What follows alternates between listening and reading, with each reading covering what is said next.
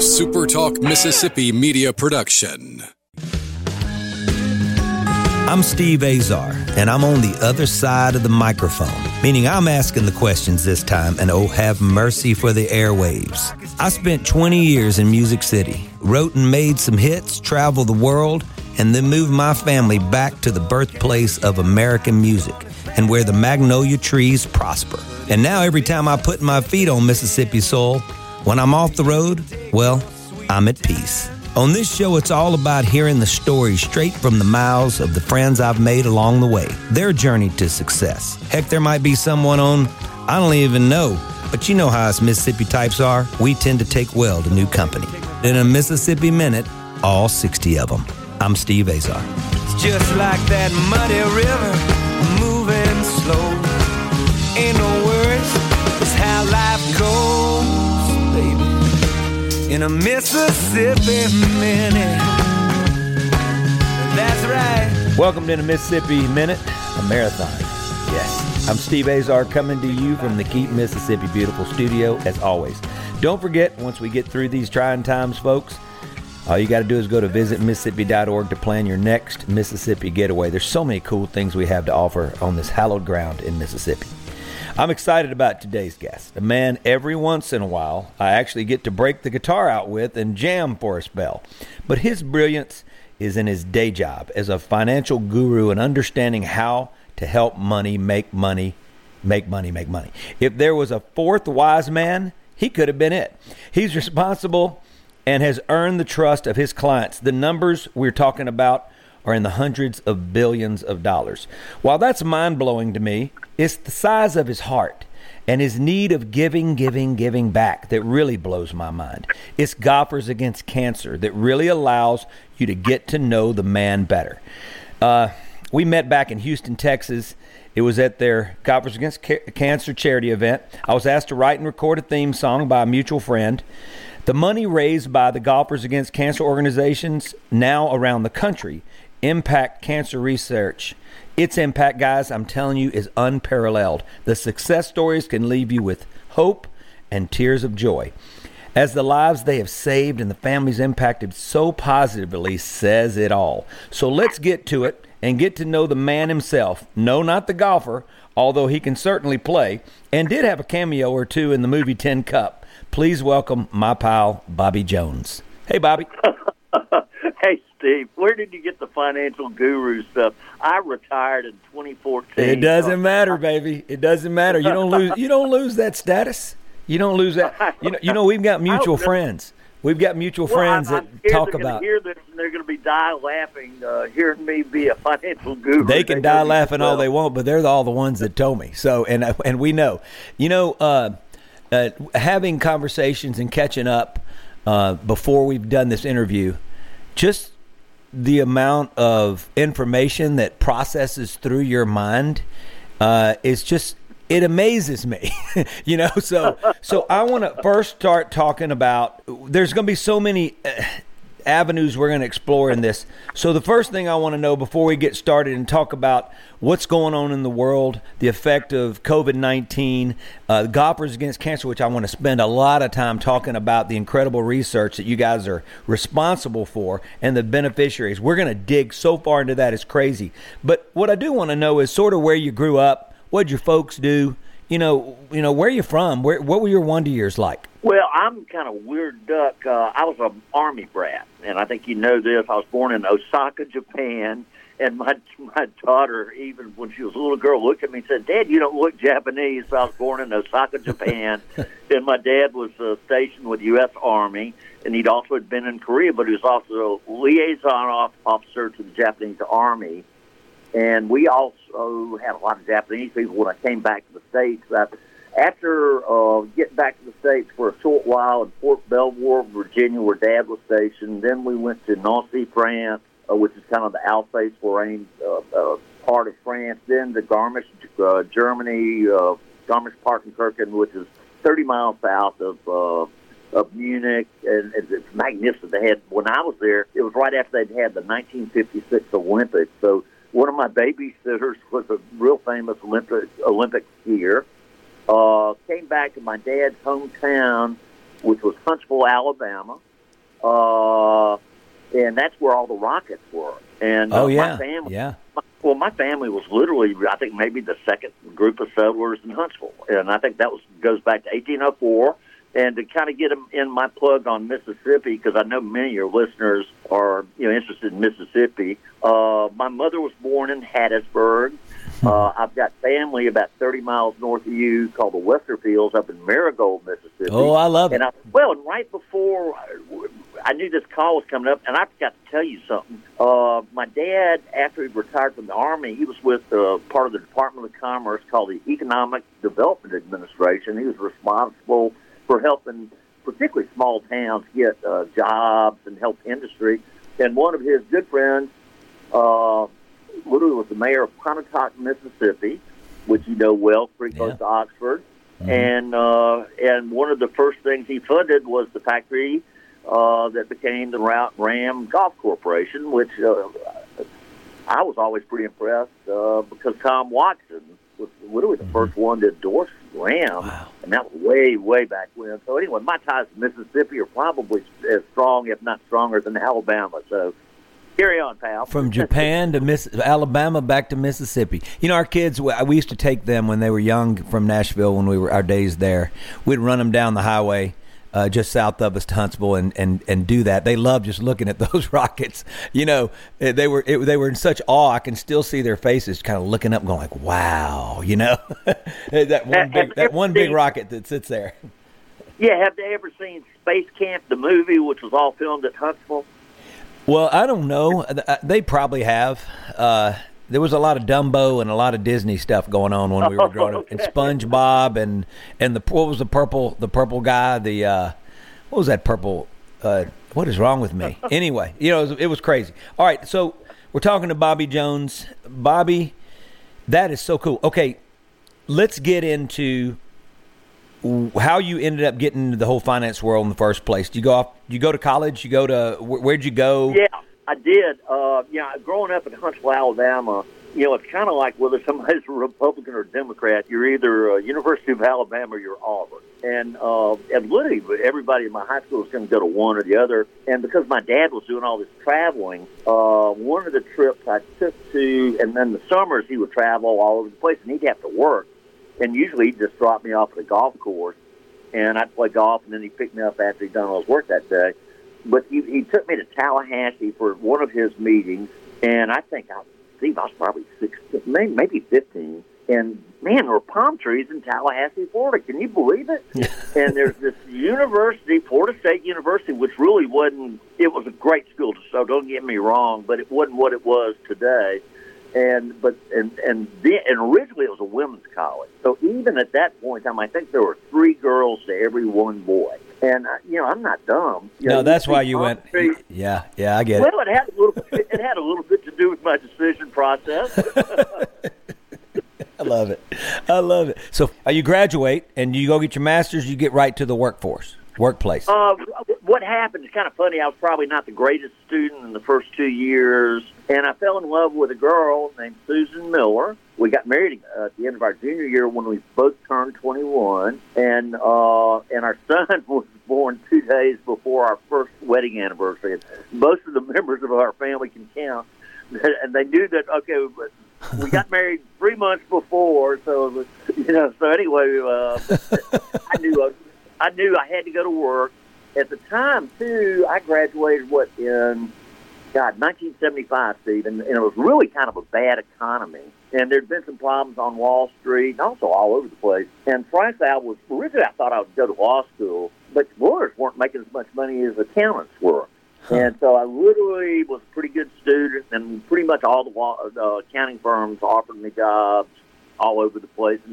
And again, I'm not allowed to make decisions. You need to talk to Susan, and we decided. In fact, some of the firms would take her on the interviews along with me to try it because they kind of knew she was going to make the decision. We picked Raleigh, North Carolina. So we moved to Raleigh, North Carolina. I think Susan at the time was maybe 3 months pregnant or something like that. So we're going to Raleigh, North Carolina, and that's literally where I started my business career. And so was it like at Ernst & Young, or where'd you start? Well, at the time, it was called Pete, Marwick & Mitchell. and it's now called KPMG, and literally all the accounting firms. Back when I was in there, it was called the Big Seven, and I don't even know how many big what's, or they've all merged together, and they're very good at what they do. And mine was a great firm, and I literally specialized mostly in banking and S&L for the first year or two. And then I think for the last year, I was nothing but a tax guy. And I kind of enjoy, I'm more of a geek, and you know me, I love, if somebody says something I don't know anything about, I like to research. So tax was a real good area for me. And frankly, I'm better at helping clients than auditing them. And auditing is very important, but I love finding some way legally and ethically and everything else that I could save them some money. So the tax was right up my alley. We're talking to Bobby Jones here in the Keep Mississippi Beautiful studio. I'm glad we got to understand the background of such a wonderful man. We're going to talk some of these numbers right now and some of the struggles people are going with the PPP and the SBA loans and all that, because I have a feeling he's got a pretty cool grasp on it. And don't forget, guys, go to visitmississippi.org to plan your next getaway. I don't think we're going to be flying all over the world like we used to, so you need to just come to Mississippi and check out our culture, our history, our arts. We got it going on. We'll be right back.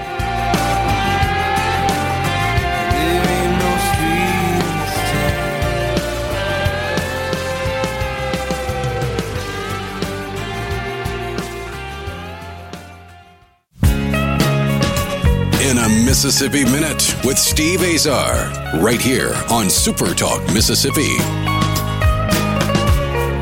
Steve Azar with my man Bobby Jones in the Keep Mississippi Beautiful studios. I'm not talking about the great amateur golfer, although he is a good amateur golfer.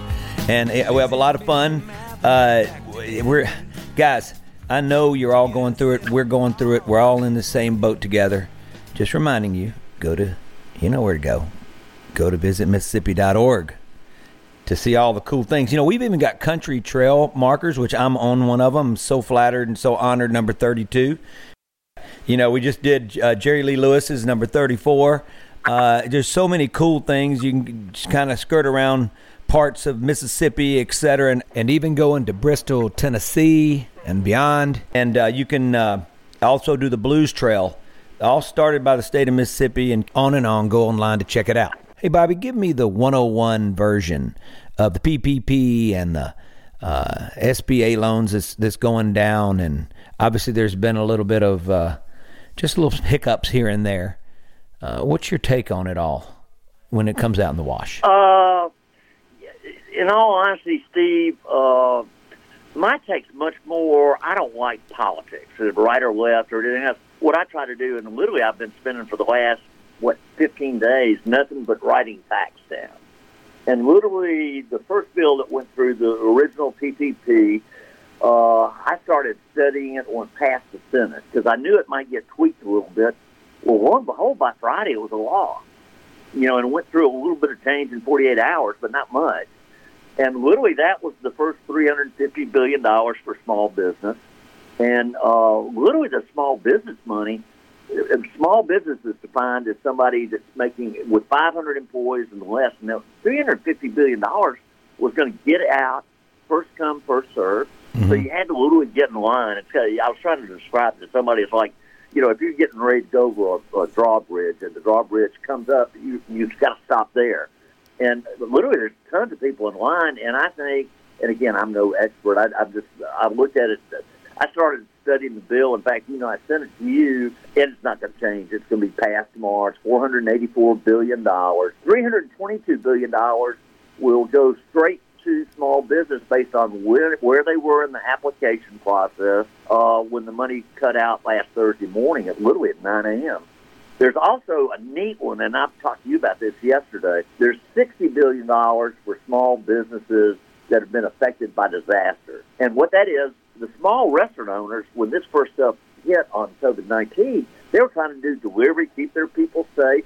And frankly, if they weren't paying attention, they missed out. And none of us want to see our small restaurants in our local towns. Oh, no. Gosh, you're right. And so that's really, they opened another $60 billion, not the same as the $322 billion, literally to go directly to restaurants mostly. And what they really did is gave a new lane for them. There's also $75 billion for the hospitals with $25 billion going strictly for testing. And right now, testing is a big deal, and the capacity for testing is growing rapidly. So, anyway, that money will be available tomorrow.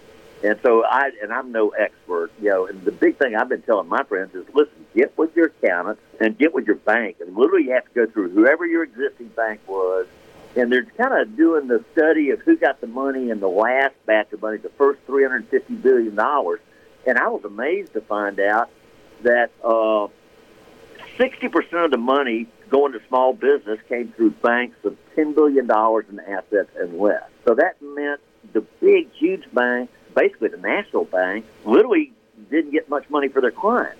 And I don't care, to criticize anybody, but if I was a client and I wanted to get money and they weren't ready and weren't paying attention, I'd be mad. Because, you know it and I know it, there's businesses getting shuttered right now, and we're going to have a new norm going forward, Steve. And to me, this reminds me a lot of 9/11. And you know this, back then I worked in New York City, and I was at Machrihanish when 9/11 hit, so I was literally stuck. You think of Scotland as being remote. This place called Machrihanish, you can literally see the end of the earth from there. You see, right. You can see Northern Ireland. You couldn't be stuck in a more remote place when all the people I worked with were in downtown New York City. And you couldn't communicate. This is before iPhones or internet, internet was there, but we didn't know how to use it. And I can remember calling my wife, and she was in Houston with my kids, and there were jets flying over Houston because we didn't know. We knew of terrorism after a couple of days, and we're all scared like that. But I know a little bit about the medical side again just by paying attention to the facts. And it's going to be rocky a little bit, but thank God. We've got research, and I think, very much like 9/11, if you can get through 6 months, what I say is play defense right now. By that, keep yourself safe. Don't go within 6 feet of people. Do all the things they're asking you to do, and don't argue whether you want to or don't do it. Basically, it's not because you're trying to protect yourself. It's trying to protect your loved ones around you. Mm-hmm.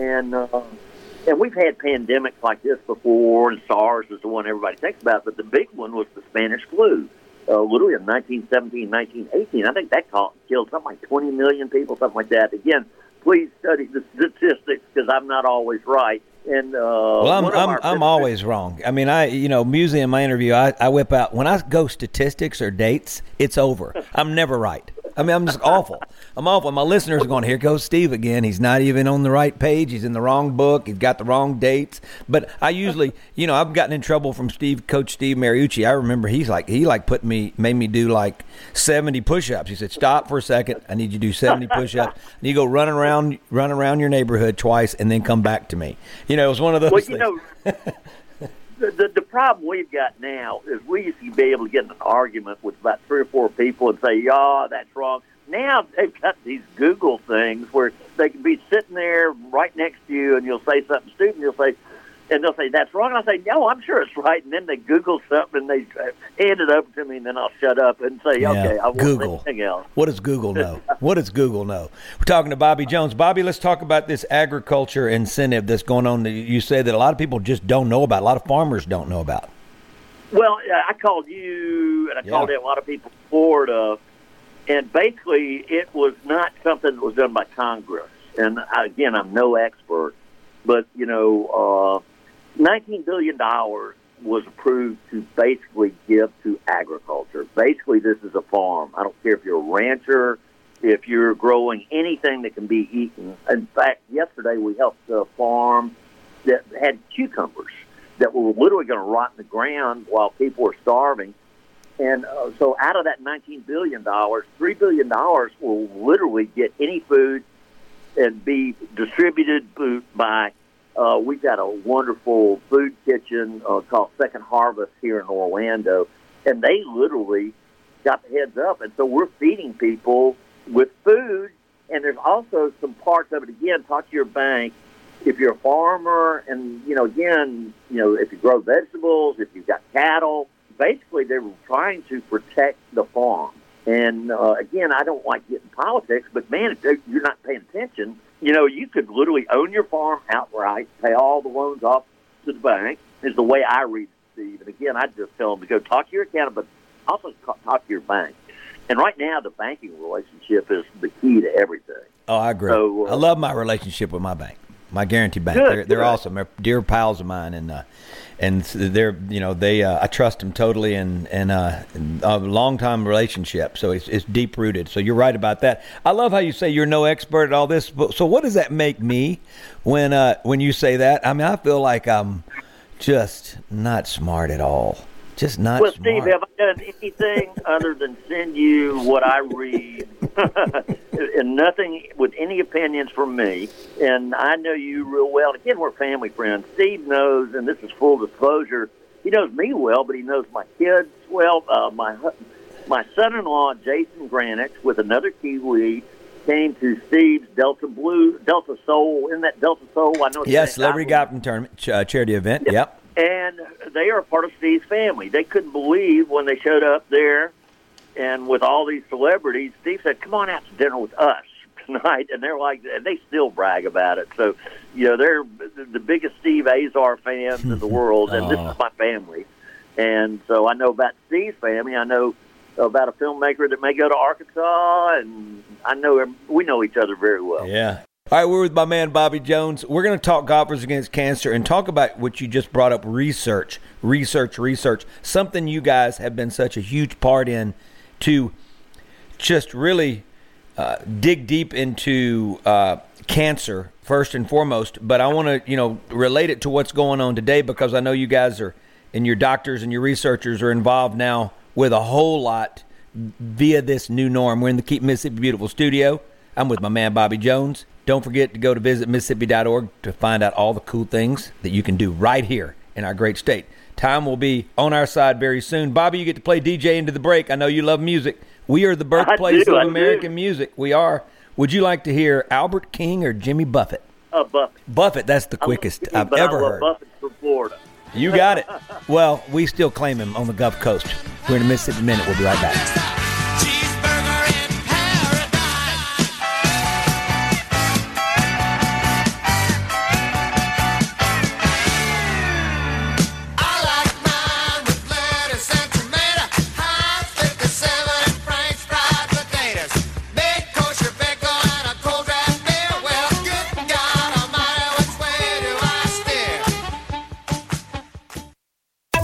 The news doesn't sleep, and neither do we. Fox News Radio. Late breaking, up to the minute, from around the world, around the clock. Here on Super Talk Mississippi.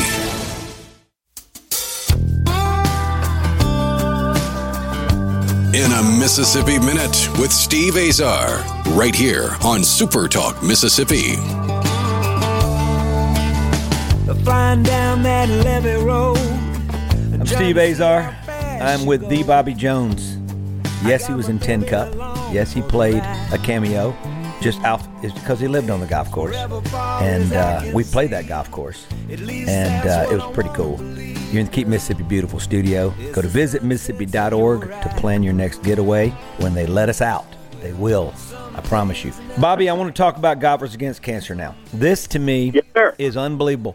Did we start in Houston? And obviously our man Scott Pearson is doing his thing in Denver. Our Jeff Farley's doing it in Huntington Beach. I mean, this thing has really grown. And what you guys have been able to accomplish and the impact on families that I've seen personally, including my friend in Jackson, Billy Joe, who you guys were able to send to MD Anderson and get a real diagnosis that changed his life and saved his life. There's just so many things. But the stories that I've seen, every time I sit there, my mouth's wide open like, well, that's incredible. You guys are doing things that really nobody knows about unless you're very sick. So take me back to how you guys created Golfers Against Cancer and what you're doing. I want our folks to hear about it. Okay. Well, this is kind of the cool story. I was a member of Deerwood Golf Club, which is outside of Houston. It's just a golf club. There's no swimming pool. There's no tennis courts. It's just a golf club. And it's kind of an eclectic golf club because we've got a lot of big-time CEOs, but we've got one guy that I love is a guy named Harry Bradstreet, and Harry's got to be 70-something, maybe older, maybe 80-something, but he sold encyclopedias with Willie Nelson. I think when Willie and Harry were maybe 18 or 19 or 20 trying to make a buck, I mean, and whatever you are, nobody cares, in all honesty. You better play square. If somebody's a cheater, they're pretty much asked out of the club pretty quickly. But other than that, it's just a golf club. And we had a group called the Saturday Morning Group, which was about 20 of us. And there was a guy named Dave Roberts, who I loved dearly, who was I called him the Colonel. So as you well know, Steve, I tend to give somebody a nickname, and I can usually stick it on somebody. And everybody loved it because he directed all of us. We were not allowed to play together. He would pick who would play with each other, and you could not say, I want this foursome every Saturday. No. If you didn't want to play with whoever he assigned you to, you didn't play. And so it really got some really oddball pairings. And it was kind of fun because opposites attract, and we all fell in love with each other. This was like 20 guys. And our families then after that. So anyway, David battled a couple of cancers before, and I kind of helped him get to Scotland, and he kind of recovered from it. And I think he had melanoma, and I think he had prostate, which is pretty common. And I'm not trying to lighten it up, but he recovered from that. But then, and he loves Scotland with his wife, Sally, who's a dear friend of ours, too, and has now passed on, too. But anyway, he loves Scotland. But the first trip, I got him to Berwick, North Berwick, I think a couple other courses. But the place he always wanted to go to was my club in Scotland called Machrihanish. And Machrihanish is totally the end of the world. And it's an old-time Morris golf course, 1876. And so all he couldn't wait to go to Machrihanish. And but we knew that something had happened with Dave. He was kind of sick for a week, but he still kept coming out. But I knew something was going on. And Dave, one day in the Deerwood golf parking lot, and he was a very private guy, said, and it was kind of Klein, which is not Dave Roberts like, and said, Bobby, I'm not going to make it to Machrihanish. And I said, what? He said, I've got esophageal cancer, which is a little bit kind of like pancreatic. It's one that you don't find it until it's really late, Steve, so there's not enough time to treat it. And usually by the time you find it, it spreads to metastasize to other parts of the body. So, and I was devastated. And the reason I was so devastated was a young assistant pro there at Deerwood was a guy named Mike Longpray. And he had brain surgery, glioblastoma in the brain. And I kept asking the guys that work in the club, how's Mike doing? I didn't even know it at the time. And they didn't say anything. So, well, who's called him? Nobody had called him. And his wife, Sarah, is my dear friend to this day, and very active with Golfers Against Cancer, as you might imagine, helping pick projects for us on the beneficiary committee. And you know Sarah, obviously. Right, I do. But anyway, I called Mike's house, and I knew he was real sick, and I didn't want to bother him. But I also wanted to see what was up with him.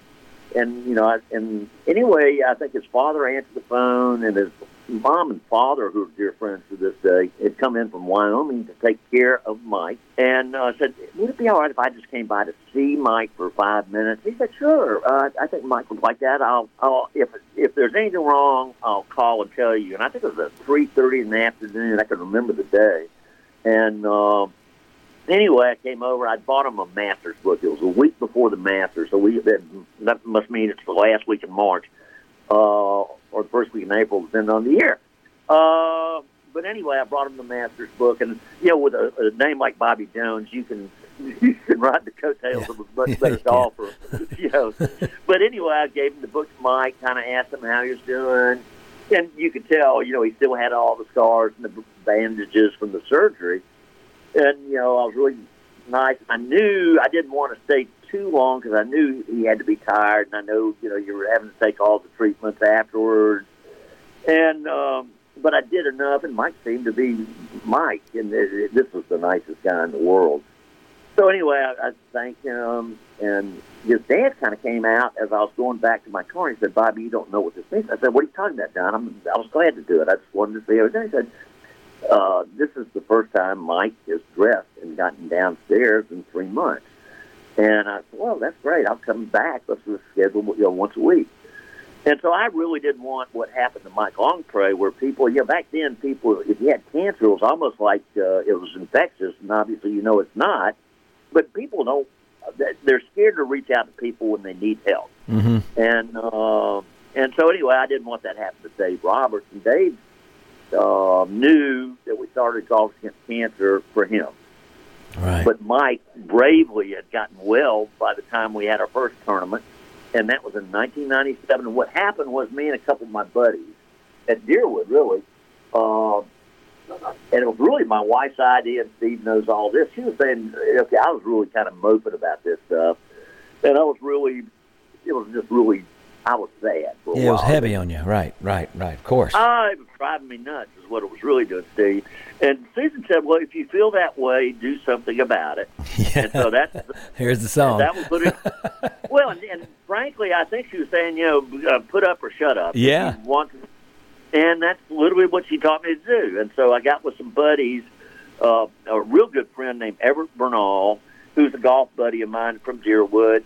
And what we decided, listen, let's make this thing real simple.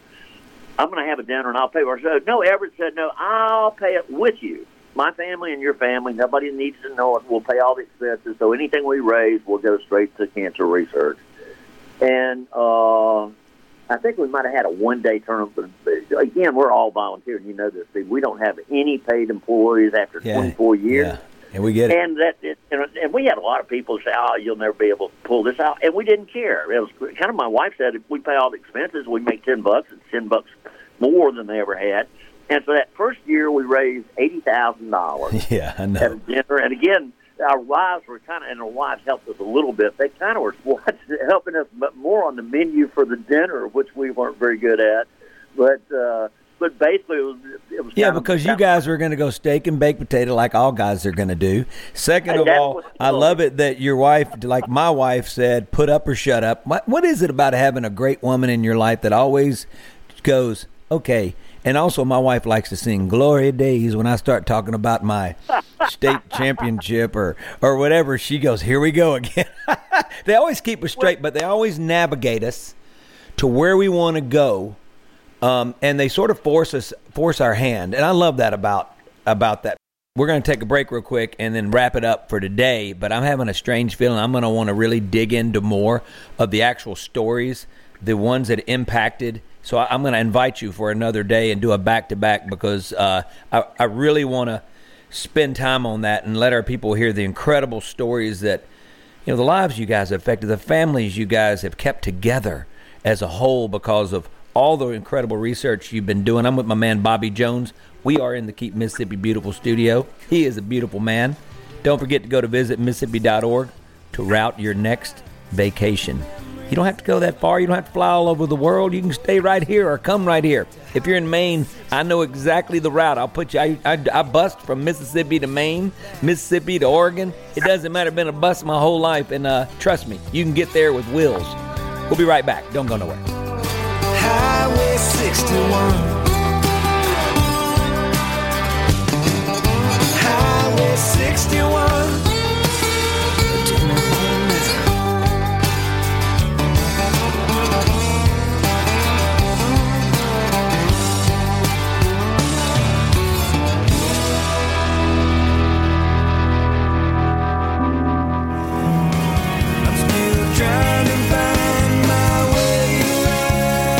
Humble beginnings all the way back to 1943, Guarantee Bank has grown from offering the basic banking services and products to serving customers with a comprehensive, complete line of expertise and products only expected at much larger institutions. We are proud to be your local big-time bank. So when you're looking for a bank you can truly depend on and trust, and like me so many years ago trying to find my way around, let Guarantee Bank with its 17 convenient locations help you on your journey and become a wonderful addition to your family like they have mine for over 30 years. Guarantee Bank, member FDIC. In a Mississippi Minute with Steve Azar, right here on Super Talk Mississippi.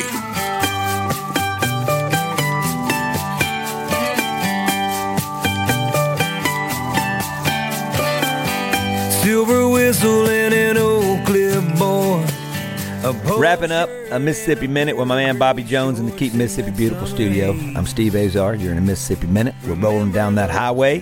Feels good. Feels good. Well, go to visit Mississippi.org, everybody. Please, to check out all that we have to offer. It is incredible. I mean, come on. Jim Henson and the Muppets. That's all I ever have to say. Elvis Presley. I mean, come on. B.B. King. I'll keep going. William Alexander Percy. William Faulkner. Bobby Jones. Bobby Jones. You like that? Hey, Bobby, take me to... so I was in Denver last year. I was with our boy Scott Pearson doing the Golfers Against Cancer event. And the guy that they were featuring as the one that speaks, they have somebody speak. They had a kid speak one year. And it was just, I'm telling you, I was wet. I mean, it was the most beautiful thing. And just seeing his mom and what you guys have contributed. So when the doctor gets up there and explains in a simple way that even I can understand, you know what I'm saying? What exactly you guys, the money that you gave his research team, and you're sitting there going, wow. I mean, it really puts it in perspective. It makes sense. And I'm going like, that's awesome. But then when the beneficiary themselves get up and they tell their story, this guy he was diagnosed with lung cancer. He just became an empty nester with his bride. He was ready to ride off in the sunset with her, and he finds out he has lung cancer, and he's never smoked. What the first thing he said was, there are more people that get lung cancer that don't smoke that do. And I was like, come on. Then he said that he was unlucky in that regard, but he was fortunate and lucky because of a gene he had that allowed this one particular research drug that would work for him, that you guys help a research company to come up with. And it's been 5 or 6 years. He takes these pills in the morning. There's 0 chemo, and he feels incredible. Yep. And it's gone. He says it's just not there right now. So that's one of the stories that I heard that blew my mind. You see these all the time, and you're talking $25 million already you guys have been able to raise and give away. That's a number. And you talk about how you guys decide on who gets it. It's almost like, to me, the most renegade research doctors you guys are sort of got a thing for, because I think you see their brilliance. Well, we're trying to get breakthroughs, Steve. And frankly, if something's already been proven, we're not interested. And again, because they're getting money already, we're trying to fund the stuff that'll get a lot more money and start another lane toward a cure. And this is kind of bragging, too, so I apologize. Brag, please. One of the guys in immunotherapy at MD Anderson, which is another great research facility in Houston, who's been with us forever, we started funding him in the same area that Houston Methodist made the breakthrough. And you'll like this because his name's Jim Allison. He's Dr. Jim Allison, very famous researcher. And he was our Golfers Against Cancer Person of the Year for 2018. And you want to know what other honor he got that same year? What? Nobel Prize for Medicine for Immunotherapy, which was originally kind of at least help funded by us. And he was very honored for, I'm sure he liked the Nobel Medicine Prize, but I think he was pretty pleased about being Golfers Against Cancer Person of the Year, too. And so, I mean, it's funny, and you and I have talked about this before, but, it's funny how you do something good in the past, and today it's helping in a way we never thought it would help, and maybe with this virus. But, and kind of to take it a step further, I really think doing good today, and it doesn't have to be cancer research. It might be calling and reaching out to somebody that needs help. You probably have people in your community that are single and scared. Just give them a call. You don't have to do any social distance. Just do something to help somebody. Right. And frankly, I think tomorrow's going to be better. But the more we help today safely, the more tomorrow's going to be brighter. I mean, for all of us. Yeah. And we're going to think of this as kind of, the time that we really proved we're Americans. We love each other. And we'll get through this. I have no doubt about that. Yeah, I totally agree with you. Well, listen, pal, as you call everybody, I call all my friends pal. I get that. And as Jim McMahon calls us kid, we're kid. Everybody's a kid. I thank you. Yeah. I appreciate you spending a complete Mississippi Minute with me. We rolled down that highway pretty dang good. I want to do it again. Can I invite you back? Is that cool? Sure, just let me know when, and I'll technically try to see if I can set myself up where I don't mess it up. You gonna clear the schedule for me? Yeah, anytime. I just need to know when. Yeah, You got it. I promise you, I know. We've been with Bobby Jones in Keep Mississippi Beautiful Studio. I'm Steve Azar in the Mississippi Minute. Go to visitmississippi.org to plan it all. Chart it. Chart your next destination after destination. We are one cool place. I'm Steve Azar. In a Mississippi Minute, all 60 of them, where you can take your sweet time.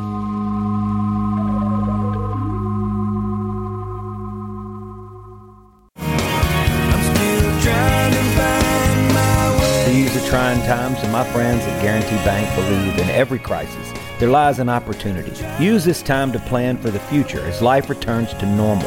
It always does. Stay safe, help those in need or who are struggling with the effects of the crisis. Stay 6 feet apart and wash your hands. Let Guarantee Bank make this chaotic time a little less stressful. They have a full menu of electronic self-service options that allow you to make deposits, transfer money, pay bills, check balances, and much more from your phone or computer. If you'd like to talk to a Guarantee Bank member at your branch, they're available from 8 a.m. to 4 p.m. Monday through Friday. The phone number is 800-847-7454. Stay safe and stay healthy. Guarantee Bank, member FDIC. A SuperTalk Mississippi media production.